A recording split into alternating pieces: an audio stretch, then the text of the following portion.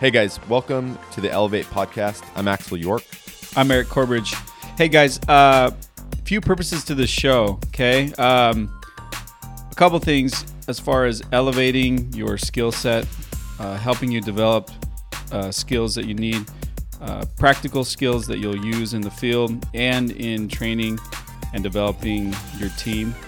We'll talk a lot about personal development, growth, having the right mindset, really taking you to the next level in sales, in life, and in your career here at V3. Guys, make sure to check back regularly to stay up to date, get some insider tips, learn what it takes to really get to the next level, and stay elevated. 3, 2, 1, and we're live. What's up, guys? I'm here today with Thomas Rudder. Tom's our Victorville manager, and we are once again doing our Spotlight on VimCon series. So if you are just jumping in and you haven't got caught up on some of the past episodes, essentially is what we're doing is we are doing kind of a highlight reel of some of the concepts and ideas that we discussed at VimCon.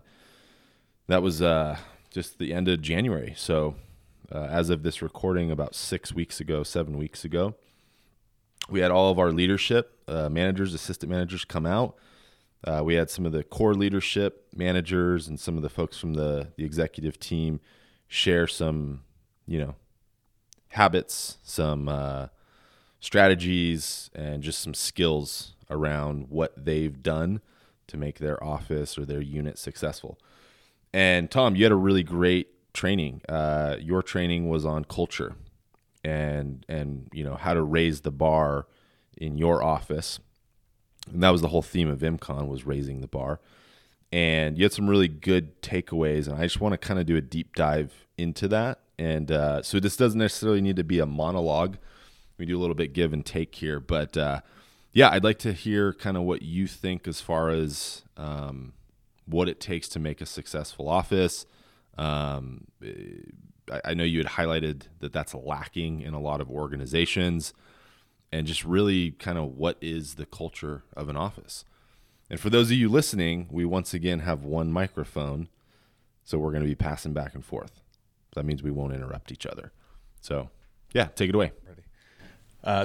The questions were a successful office and what makes a good culture, right?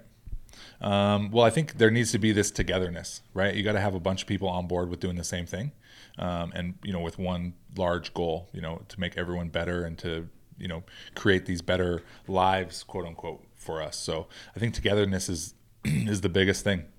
We need these guys to feel like that they belong with us and that they can be one of us, and that we need to welcome them and essentially create this space for growth. Unbridled growth. So failure, success, not knowing how to do things, people that are pros at doing it, and all mixed together to create this one group of people with one common goal, to get to where we want to go, higher places than we could get on our own. Yeah, that's great. And so you had highlighted in your speech, and I took some notes as we were going through this. So I'm just going to kind of jump and cling on to some of these ideas, and if you can elaborate and expand, that would be awesome. But you'd highlighted a Gallup poll, which it turns out I had actually had in my speech as well, and that was totally unplanned. But essentially, that you have about a third of working Americans that are like engaged in their work, and I think it's actually a little bit less than a third. And then you've got like nearly 2/3 that are disengaged. Right? They're just kind of on autopilot. I refer to this as just they're mailing it in every day. They're zombies in the workplace essentially. And then you've got a percentage that they're actively disengaged. They hate their jobs. They're not excited to show up. They come in because they feel like they have to, essentially. And that's kind of a scary statistic for anybody in a leadership position. And it's easy to think like, well, I'm the anomaly, but the reality is you're going to have people on your team that are actively disengaged. And so the whole idea, the takeaway that I had from this and why it's relevant to me and why it's relevant to other leaders in the room is because you want to create a culture that provides that like kind of what you mentioned, like it's this space to grow, and it's this environment that you can nurture the people in your organization and help them achieve and help them be engaged. So more than anything, like how do you create that culture of engagement? And how do you define culture? How do you define the culture of this organization, of this office, just in general, right? And then how do you go about creating that space where you can have that development take place? Well, I think it's a follow the leader kind of mentality. So if I want to make a change, or I want the environment or the people to act a certain type of way, or to feel a certain type of way, then I have to actively create that environment myself. And so I always feel like whatever I'm doing, I want to do in front of somebody. I do it by doing, and then the rest of the people learn by viewing it, right? And this translates into the field as well. It's the same way that I'll train a person in the field or in a house to close or whatever. You can instruct them, but if you just go about your business, essentially, like I have a very specific goals, that I want to achieve, and the atmosphere is a big part of that goal. I know that if I don't have the right growth type atmosphere, all the things that we've been talking about, that we won't be able to bring in new people. We won't be able to have the type of engagement that you're talking about, where they're more effective when they are there. They're not just mailing it in. So I do it essentially by maybe even over exaggerated on myself. I try to make a big show about deliberately what I'm doing, so that other people will essentially pick up on it, right? And it will become contagious to them. And that's how I want to treat my next level leaders, my ASMs and senior dealers, field leaders, things like that. I want them to just do what I'm doing, right? So a big part of my, when we did this talk at VinCom was, just getting these guys to buy in that the atmosphere is super duper important, and then to copy, essentially what I've been doing. When I felt like people weren't being engaged enough when they were brand new, when they weren't being welcomed to the room, then I started to do it, right? And so by showing them how to do it, what I meant by engaging them, I mean, I can see the ripple effect days and weeks and months later. There's several people that were at VinCom that are acting completely different than they were pre-VinCom, because hopefully they took a lot of this stuff to heart, right? They started engaging them personally, even if they weren't on their own team.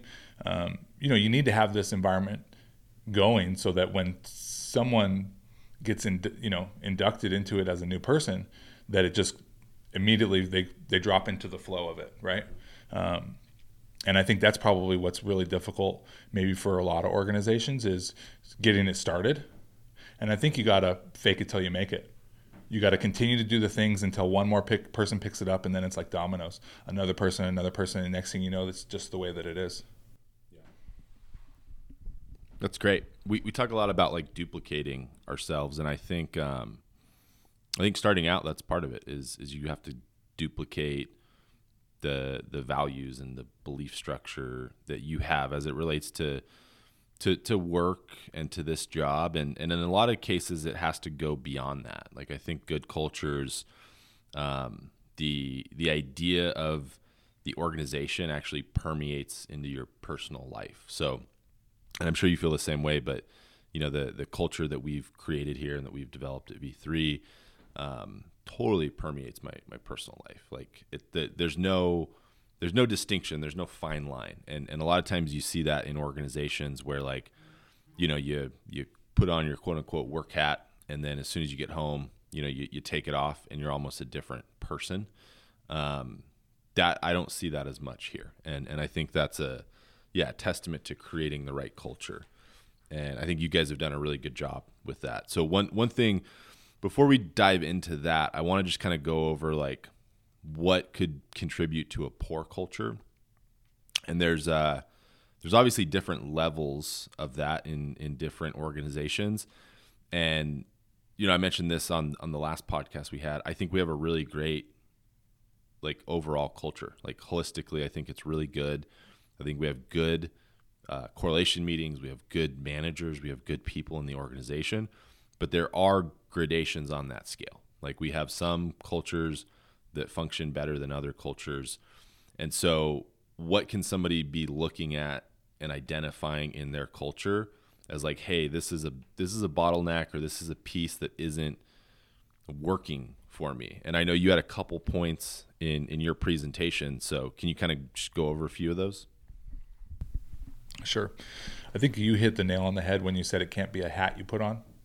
I think traditionally in other jobs and careers that I've been in, yeah, that's what you do. You show up for work, you put your work hat on, you do your work stuff, and then when you're home, you can do the stuff that you want to do, and you don't necessarily blend the two like you do here. Here, it's a lifestyle. It really is. If you don't believe it all the way, like 110%, when you're off of work, you know, at 11 at midnight, when you're just thinking to yourself and all that kind of stuff, then it won't work when you're here. Like, you got to really believe it. Otherwise, they'll see behind the curtain. So, you know, it's like this this aura, you know, it oozes off of you in some way, where that's just how you behave, and that's how you talk and the decisions you make. And you can see it in all kinds of aspects of your life, you know. So it can't be like an on switch, off switch. It has to be all the time on. You have to really believe that stuff. And then it'll just start to happen naturally, right? Because the way the culture is it dictates then your decision making and all the stuff that you do and the things that you say. So if you really believe it, then you know, it'll come out. It'll be very noticeable, right? Some of the poor things, I think, in a culture is, I think the biggest one is the belonging. Right. And so people don't feel like they can communicate, or that people are open to, you know, for whatever it might be, questions, problems, things like that. You know, we multiple times a week, we got to just remind people that, you know, they can ask questions in any direction they want, peer to peer, up and down. It doesn't really matter. I mean, certainly don't take lessons from a drowning man, but it just means you got to feel open. We want to be a family here where we can feel that there aren't really any stupid questions, right? It's okay and safe to do things incorrectly and to continue to try to push beyond your whatever levels you maybe been able to achieve before, and, you know, go to maybe a scary spot, and that's where the growth is going to happen. So yeah, so communication is a huge one. If there's not open communication through all parts of the organization, then I think you're going to have a real problem with people gelling with you, and then also taking the message that you want, you know, to propagate throughout your office, you know, the answers to questions, objections, how to work, and all that kind of stuff. They won't believe you, or they won't take it to heart because they don't like what they see around them. They don't like the feeling that they get, maybe.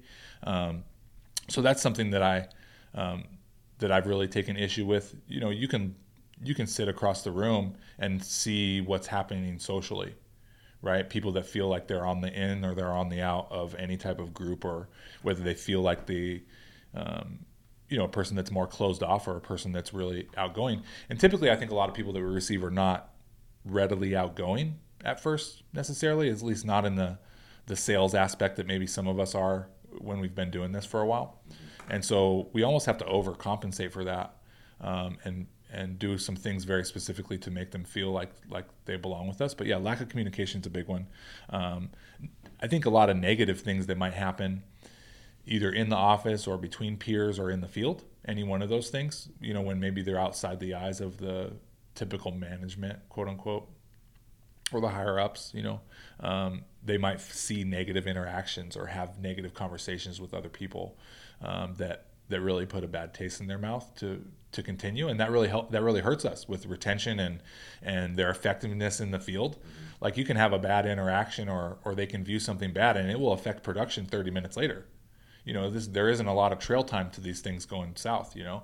And one of the things that I remember saying was that the culture was very, very difficult to build. You know, it takes time to build, and people have to really accept it and stuff like that. But it takes seconds to destroy. It can be just a few minutes in the field with someone to completely turn them around and to never see them again, right? And that's the lifeblood to us. That's how we get it, you know, we function, is we need these new people, and we need these up and comers to be successful. They need to go through, you know, path of leadership, and they need to get deals, and they need to get paid, and they need to do it the right way, and all that kind of stuff. And that's really difficult if they're worried about all these other things, like they don't like me, or I feel like I'm scared, or I feel like it's not safe, or, you know, things like that. Also, maybe they see things that they don't respect being, like maybe they're getting props for it. Maybe there's people in the office getting props for sales or for activity or something like that, but they see some underside of it, like I said, in the field when maybe not everybody's watching. And so they see these guys getting accolades or, getting pats on the back or something like that. And they're like, this guy's not even like a good person, or something like that. So that's definitely where the personal life bleeds also into the professional. Yeah. So yeah, you made a really good point there. And it's funny, I was actually, as I was flying in here on the plane, I met a girl that worked for Yelp, and she worked in sales, and she had been there for a couple of years. And I was kind of honestly, I just warned her. I was like, hey, I want to pick your brain right now. Like, I know you probably don't want to talk about work. I think she's going on vacation or something. I was like, but yeah, I want to know what's up. How do you like it? Like, what do you love? What do you hate? And she's like, yeah, I mean, everything's good. She's like, I like doing sales. And she didn't say the culture, but that's what she was saying. Like, that's the piece that she didn't like. And it was that idea of, yeah, these people get accolades and they get high fives and they get props and they get promotions and they get all this stuff. And they're not doing the right things. Yeah, they're making sales, but they're not doing it in the right way. And so I think that's super important for your culture, just like you had mentioned, is like make sure that you are highlighting the right things. Make sure you're highlighting people doing the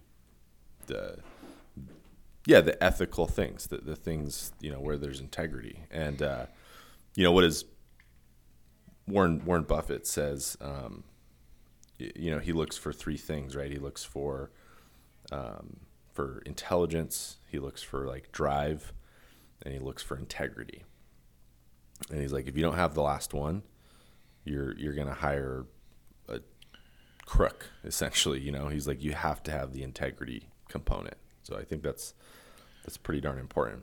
Well, it's super important at the top because you're going to duplicate that person, right? That's the thing, is that that's why I try to keep a very close guard on the integrity portion, to make sure that when we're promoting these guys and they're going out to, to run the whole ship on their own and close deals, and that they're going to do it the right way, that they're going to disclose the right information, not just, sometimes people forget things, like we might forget to tell them this or that, something small, but we want to make sure that not only are we taking an active responsibility of, I need to divulge all this information to the customer in the right way, not leave anything out, despite that it might even be bad, right?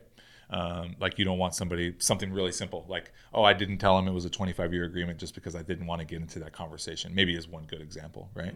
We want to make sure that these guys are out there doing it the right way so that we can duplicate them, and then we don't have to worry about it, right? We don't want to worry a year from now, after we've duplicated 3 times over, that these guys aren't selling correctly or treating their reps correctly or treating customers with respect. Yeah. It's also the difference of, like, think about this. When you go out there, are you going out there to make a paycheck? Of course we all are. But do we even think about, are we there to help the customer, or we're there for the bigger cause, the bigger mission of V3, yeah, right? Which is to help people and to dethrone Edison as a monopoly and all those things, right? We can have a laundry list of those things. But if you don't have those things in your mind when you're out doing your work, then yeah, you might have a lack of integrity along the way, because you're only, you're in it for the dot, you're in it for the comma. Yep. You know what I mean? Sure. Well, and I mean, think about that idea. Like, I think everybody, for the most part, is here for the long haul, right? I mean, maybe not some of the brand new hires. They don't see that vision yet, maybe, but they will. And I mean, imagine that. Imagine being years out in this, and maybe it's just in your office, your region, and you're like, oh wow, I made like a systemic mistake back here, and I've just built and scaled the wrong culture. Yeah. And I mean, where do you go from there? You have to redo it. You have to start like a full it over. Washing. Yeah. And man, is that painful? Is that challenging? And you've seen that. There's examples of that, out in the world, where just the culture becomes destroyed, and they have to start it over. They have to restart. And a lot of companies do that, where they literally just change the name, and they have to rebrand because they're dirty. They've done it the wrong way. Yeah. And hopefully they figure out the second time around. But yeah. And you can switch some of those people back. You can get them onto the right side. Yeah. But I think probably the number one school method there is probably to cut deep and cut it away. Sure. Make sure that you don't leave any remnants of that around and start anew. Yeah. Well, that's why, one of my favorite expressions that I hear from Alec is an ounce of prevention equals a pound of cure. You do it right the first time. You be proactive and not reactive. Yeah. You don't have to worry about it. Yeah, there's a great one. Be Cool actually put it out there, and we wrote it on the board for a little while, but it was, if you don't have the time to do it right the first time, do you really have the time to do it over? Yeah. Yeah. That's great. Love it. Let's dive in. I want to know your thoughts on like what are some of the markers of a healthy culture, right? And I think this is cool. I think you can look at it the same way, like if you go to the doctor and you get a bunch of like tests done, right? And it's like, oh yeah, your vitamin D level is here, and your blah blah blah is here, and your blood cell count is here.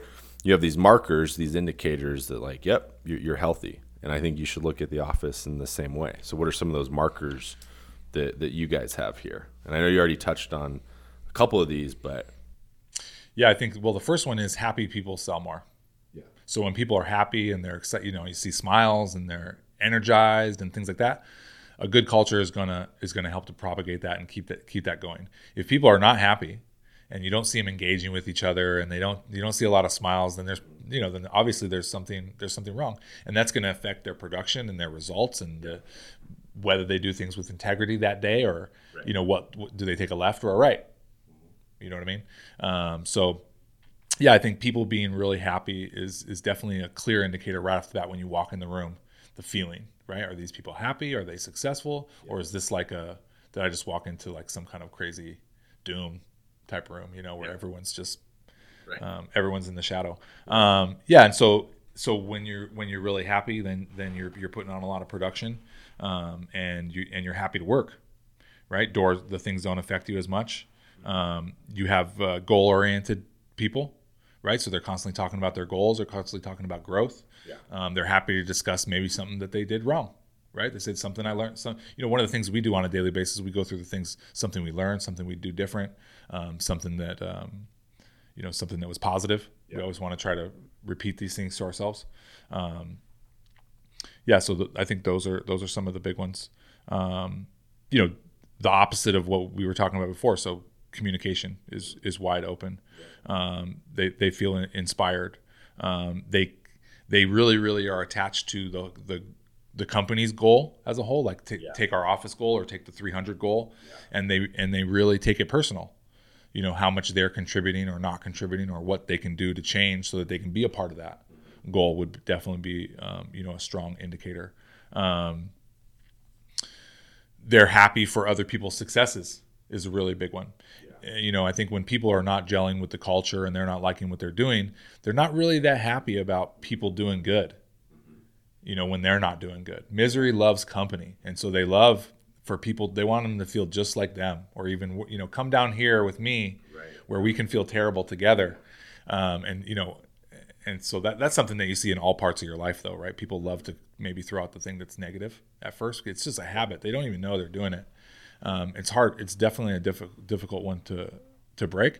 But yeah, when the culture's going great, then the team cheers for victories. Yeah. Period. Right.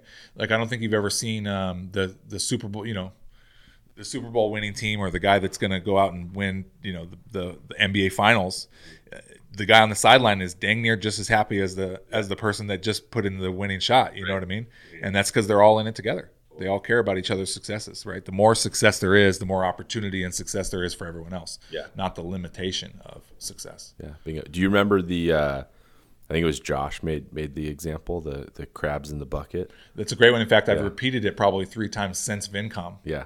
Yeah, So what is that for everybody listening? What it is if you've ever seen crabs in a bucket, and you'll notice them trying to climb out. Mm-hmm. And whenever you get one crab that just seems like they're getting close to the top, or they've they're almost solved the problem, you'll get some other crabs that will care more about them getting out than the person that was almost out. Mm-hmm. So they'll start grabbing on that crab and start, I'll climb on you. And nobody can ever get out because one's always constantly pulling on the other. Pulled back down into the into the pit. Yeah. The heat. Yeah, that's great.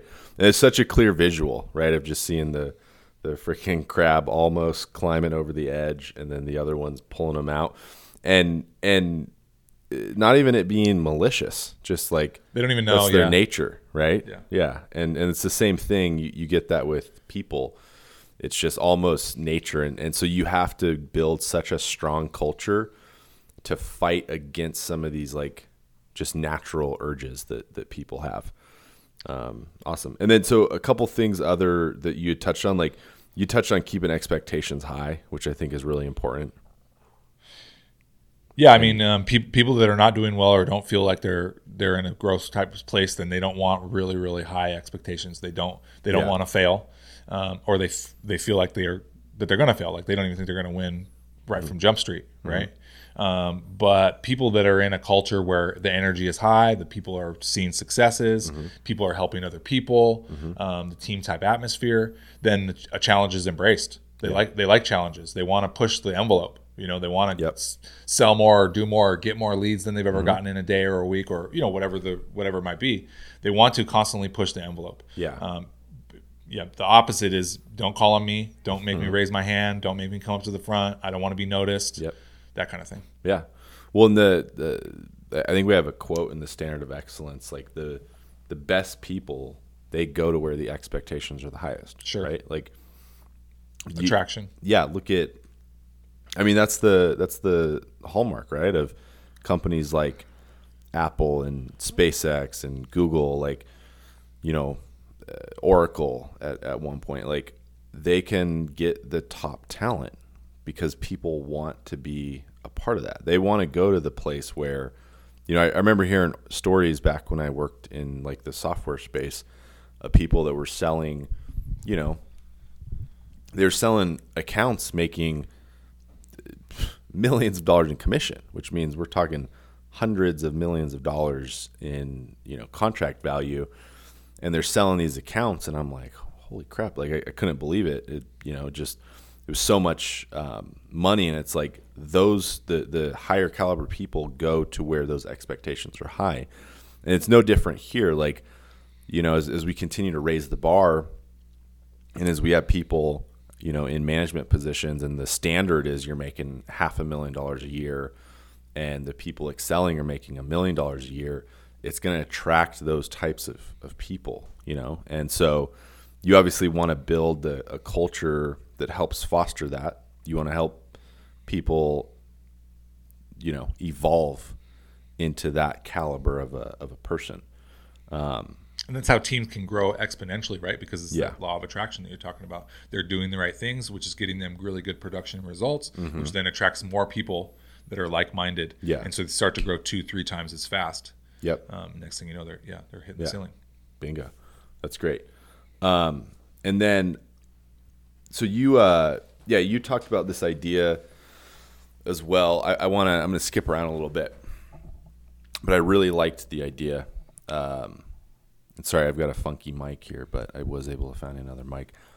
You talked about the acorn and the oak tree. Yeah. And I don't know why, but I freaking love parables. Like, and this is a really great parable. So maybe you can tell people listening about the acorn and the oak tree and how it kind of ties back into this idea of doing things the right way and making an investment.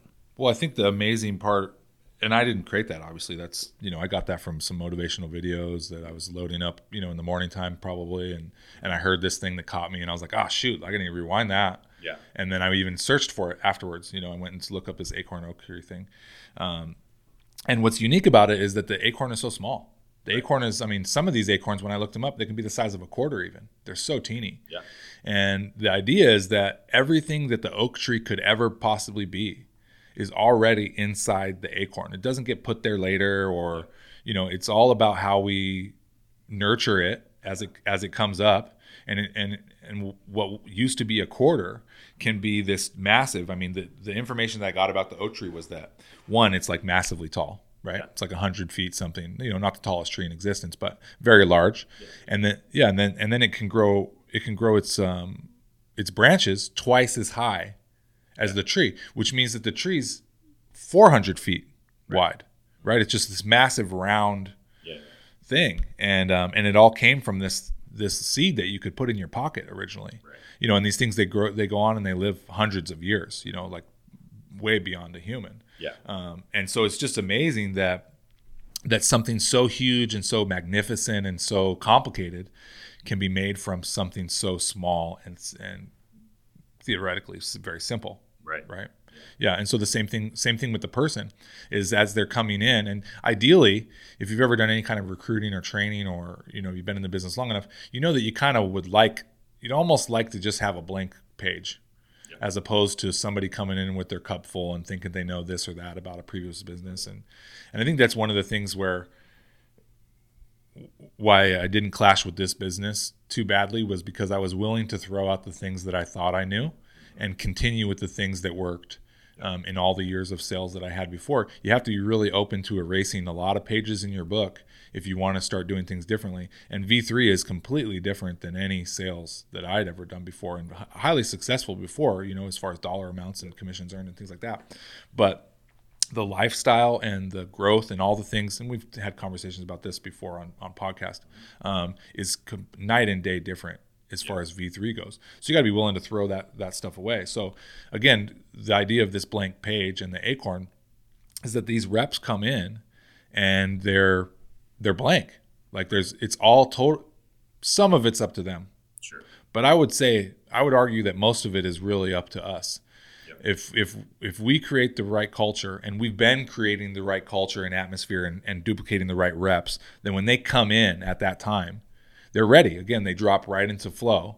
They have to be willing to work hard. They have to be willing to show up and things like that. But again, that I would argue that a lot of that is an effect of us. You know, if our culture isn't good enough, and the people, even day one, you know, Sasha recruiting, if they don't like what they see in there, then they're not gonna make it through. And then we get the chance to then nurture it, to water it, and give it the vitamins, the information, the camaraderie, all these things that you would consider their sunlight and water and food. And we do those things right. We care about them.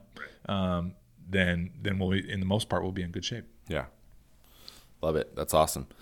Yeah, just and that the camaraderie that you see here. I mean, that's pretty unique. You guys have done a good job building that, and I would argue that as we scale, having the right culture is probably one of the most important things. And the thing is, it gets diluted as you go. And I'm sure this is an idea that we've talked about before, but anybody in a leadership position right now listening to this needs to keep that in mind as they're growing and as they're building, that, yeah, you start to lose that, and it's a slippery slope. It's harder to pull back from that if you start to lose it.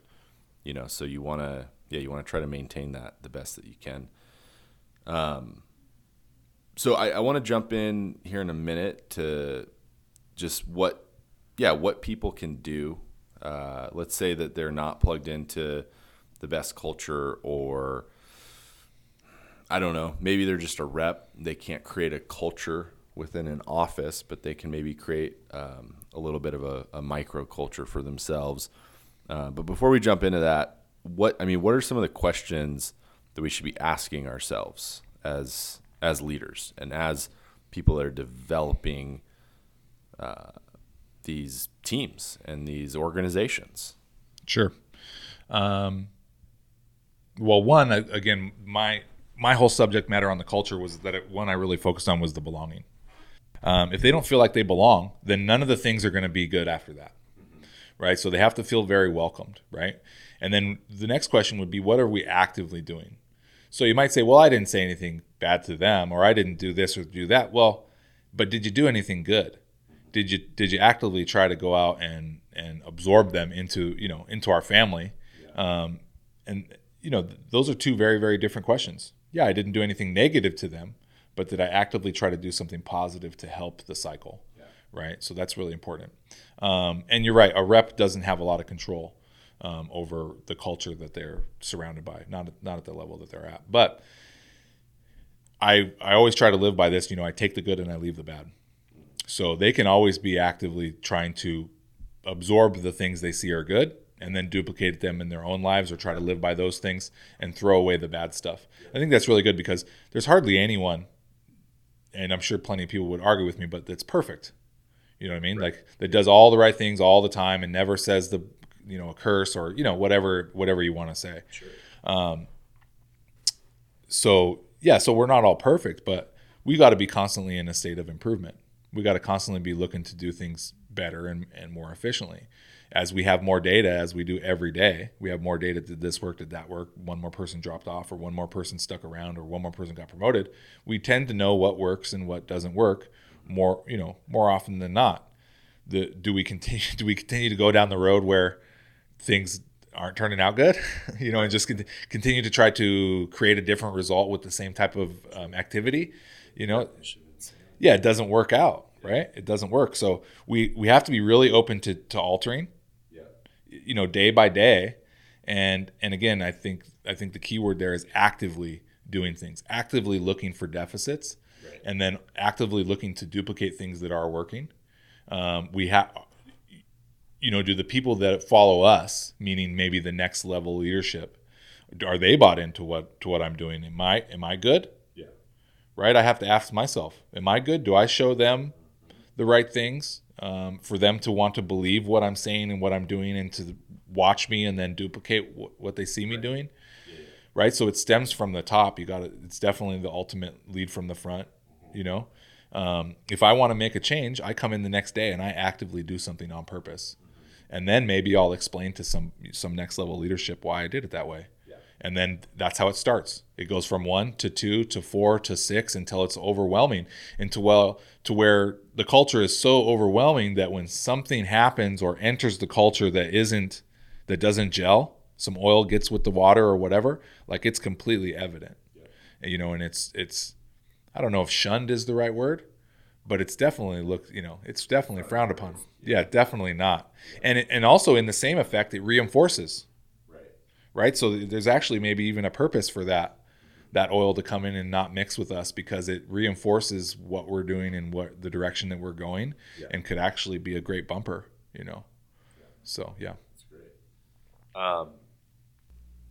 I wanted, let's jump into some books. I'm not sure how we're doing on time here.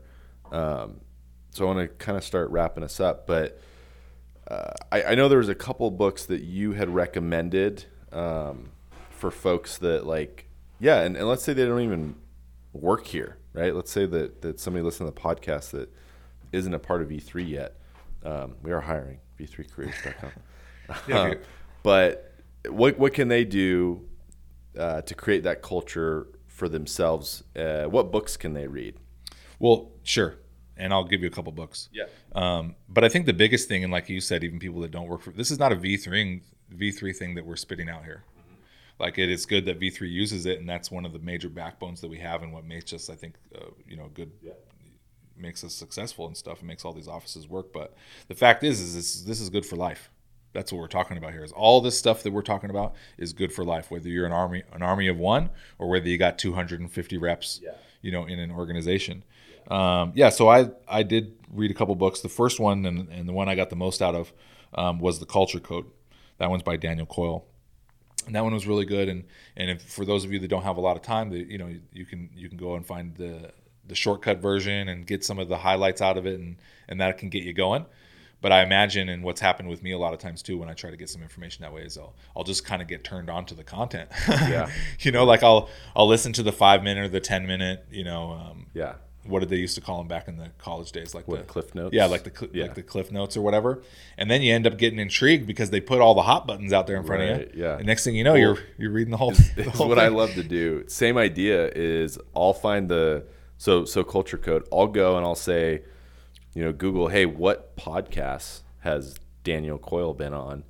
And of course, half of them he's talking about his book. Sure. I think he's wrote 2 books, The Culture Code and The Talent It's almost Code. even better because they're having it conversationally. Yeah, and then you get quick 30, 40 minutes, hour of content, and you're like, yeah, this is great stuff. And then you can go and read the book. I should probably go see what they didn't talk about. Right, yeah, exactly. Yeah. Exactly. So that's awesome.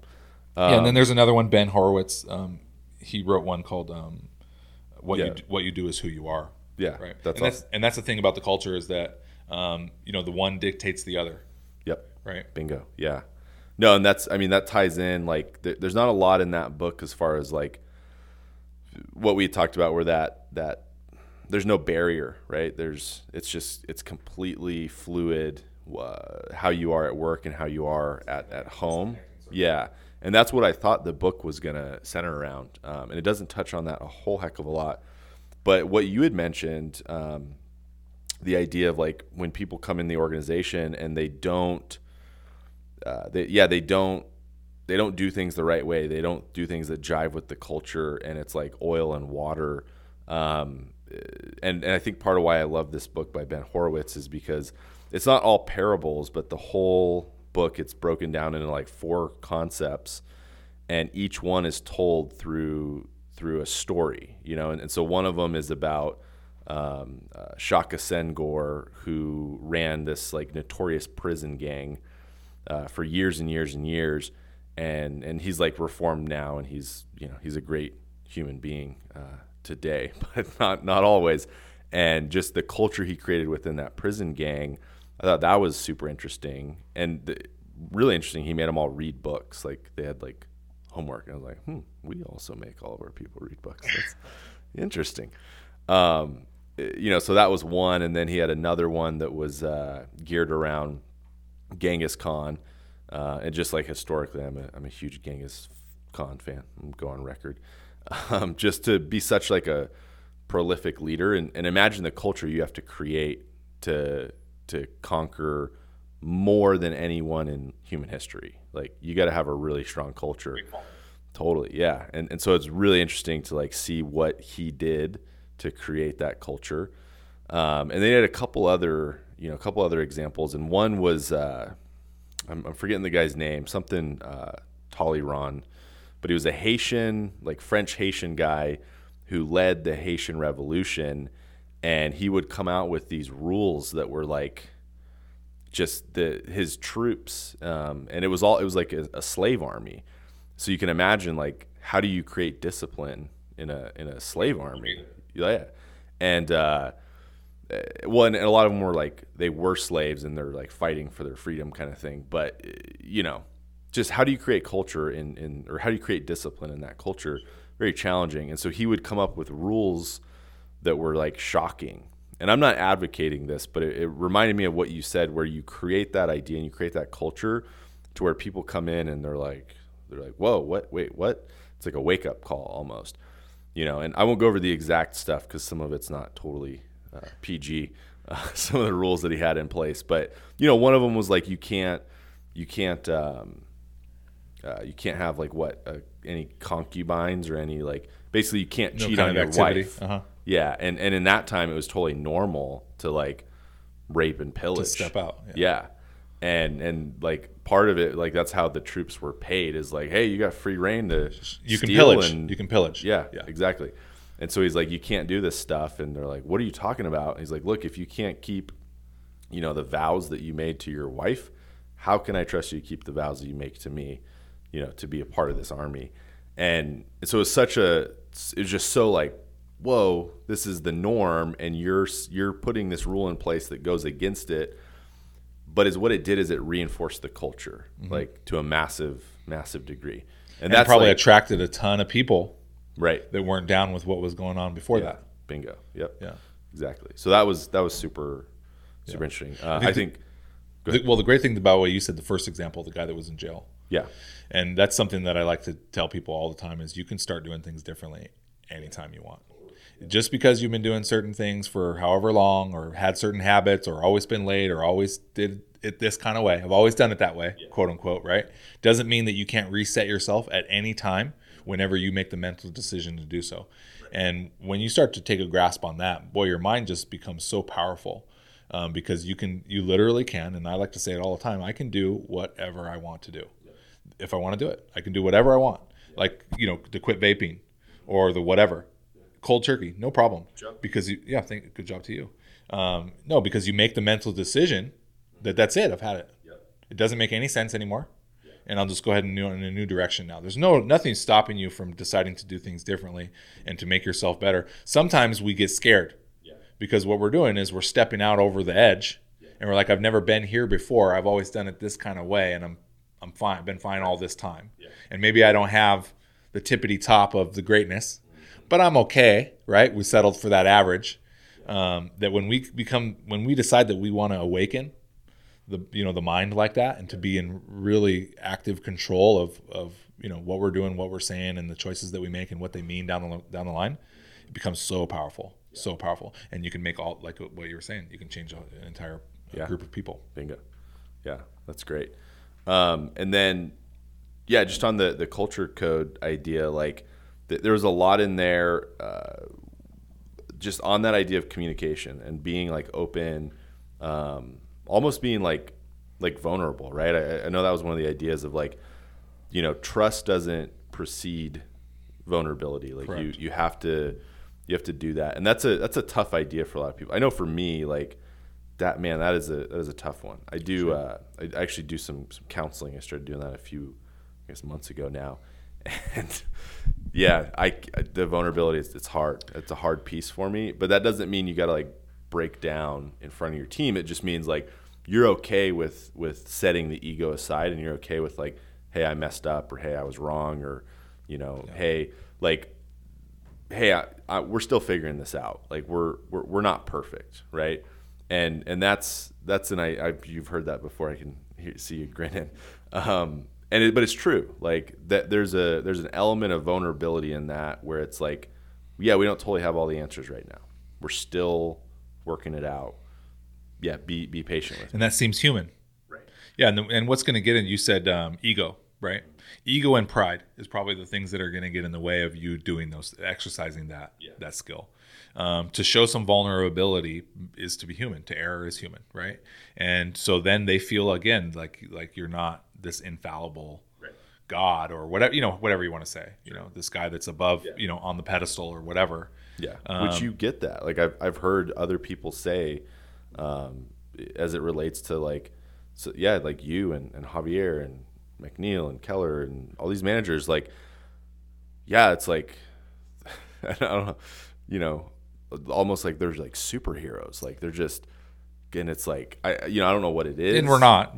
Not at all. Yeah, not at all. And who knows where that comes from, but they walk in with already this sense of that. And then when you can show like vulnerability. So real. Yeah. That like actually enforces it more, which I know isn't what anybody's trying to do here, but it's counterintuitive because you would think like, oh, I got to keep that. I got to puff my chest out and like, and that actually destroys it where, if you're able to show some, just some humility. Yeah. It's funny. I don't have all the details on this, so I'll probably mess it up. But after VinCom, I don't know if I got it from YouTube or some other video or something like that. But it was a study, and it was talking about a random person on the street, essentially them coming up to you and saying, "Hey, can I borrow your phone?" And if you did it to 100 people, and this isn't the right data, but very few would oblige. Right? I'm not just going to hand my, what's your Apple cost you? I think $2,000 or something. Yeah, it's like some crazy amount of money with this personal computer in our pocket. Good piece of equipment. Yeah, but it's a grip of money, right? So you got $1,000 or $2,000 or something like that is what your device is worth. So you're not just handing it off to Joe Schmo on the corner. And so, you could very few obliged. And then what they did is and it might even come from one of the books now that I recall. Sounds really familiar. Yeah, and it talks about how, then they changed the scenario where the person walked up and said, "I'm so sorry about the rain. Would you mind if I borrowed your phone? Mine's dead." And the success rate shot through the roof. Like it was, I don't even remember, like triple or quadruple the amount of people would let them borrow the phone because they showed this vulnerability and this caring at the on the onset of the interaction. Yeah. And then it changed immediately. Right. Just "I'm so sorry about the rain. Yeah. My phone's dead. Would you mind if I borrowed yours?" Right. How does that, like, you didn't make it rain. Right. You're not but something about how you started the engagement altered the entire path. Yeah. Right. Yeah. That's great. Love that. Yeah. I mean, just take one thing away from this entire like podcast. Like if you can get better at that, it doesn't matter if you're a manager, if you're a leader. And I think we all need to work on this. I know I need to work on it. And it historically, there's a point where it was almost impossible for me to say I'm sorry. Sure. And to Good leaders can say apologize. I'm sorry. Sure. Yeah, totally. And if you're not good at that, like you should work on it, And I've seen a lot of people in this organization. I won't name names or put anybody on blast, but I've seen them horrible at that when they came in and when they started, and get much better. And there's a correlation between the trust that they've built with their teams, the way they've been able to scale, even just the quality of how they sell and how they interact with people goes up. And I mean, we could talk all day, but Yeah, I think when you start to understand how powerful that is, you start to actually look for opportunities to take ownership in that way. yeah, definitely. So I want to kind of wrap up here. I want to see if you have anything that you want to kind of close out with, any key takeaways you want anybody to hear, or if it's just, hey, we just spent the last 40 minutes going over it. Well, we Rewind did. it if you need We to, did. But No, I think lead, off the top, lead from the front. yeah, Right. So whatever you want your culture to be, you have to continually ooze that and propagate that. Take somebody under your wing. So constantly be showing somebody, right? So you can start to do it faster and you can have a greater effect on the people that you have in the teams and stuff like that. One team will start to mimic another team if they're seeing success and things like that. So, try to get some people on board with you and show them the right way to do it. Be humble, right? Don't be afraid to say I'm sorry or say that you don't know everything. You can't know everything. And in the end, you just gain people probably that way. By letting them know that you don't got the whole thing figured out. I mean, we're all just like them. We totally are them 2 years ago or 4 years ago or 1 year ago or 8 years ago. And if I can do it, some of these guys can do it. And in fact, with me, hopefully they can do it in less time. That would be nice. We're like parents, right? We don't want them to step in the same potholes that we stepped in, but we do need them to step in a couple, right? They can't go unscathed, but we don't want them to bleed out, or anything like that. Make sure that that they know you care. That's one of the huge ones about being a leader, and you want this culture of people helping other people and caring about their success and liking that other people being successful and all that kinds of good stuff. Then you have to make sure that it's really clear that you're on board with their goal and you're there to help them. And that there's a significant role in what you're doing, so I think that's definitely really important. Never be too busy to not necessarily be available. Always be contactable. And that doesn't mean that I can pick up the phone necessarily every time somebody calls, but it also means that I don't forget about them. That I don't. You got to make sure if it's, even if it's so small, a lot of times I know sometimes I'll reverse this on myself and I'll think, because a lot of higher ups are very busy. Josh is very busy, and I honestly I don't ever contact him on my own. He'll call me, and I make sure I answer when he calls. But Alec and Eric and things like guys that are a little bit more accessible and things like that. Even the smallest of notes really makes a big difference. And when you start to value that, then you understand that the higher up you get in leadership, you start to be in charge of that aspect of it, right? And so shooting some calls out. A text, an email, guy passes you in the hall, and I, a lot of times I'll see him with their first, we had, today we recognized Dominic for having his first solo deal. I see this guy in the hall before correlation. I want to make sure I make note of it. Give him a smack on the shoulder and say, hey man, great job on that sale. Little things that say, I care, I'm watching, I'm there with you, I want to help you. Is there anything you need? All these sort of things it just really, without it, I think it's hollow, So you got to really take ownership in that. And that's what I'm really busy, trying to think about a lot is where can I make an impact? Who can I drop that note to or make that call, or what can I change tomorrow, or who can I recognize, even if it's just one-on-one, doesn't have to be public, where I can make some sort of momentum type difference, where I can put some gas in their tank that will last, that they will hopefully then, shove on. I remember I heard from, it was one of the newer reps actually in the organization, and they had said at the kickoff party, they're like, man, I was really impressed. The folks that don't work down here, that are like headquarters, like some of the higher ups, how they knew not everybody, but they knew a lot of people, like that they took the time to even like remember and to recognize them, and there was a lot of that, like, you know, hey, yeah, good job on that promotion, good job on this, that, the other thing, and yeah, it goes a long way. Their tank's probably overflowing. Oh yeah. You know, I remember what it was like when I was brand new in sales and thinking, does this distributor or regional guy, does he even know who I am or whatever, you know?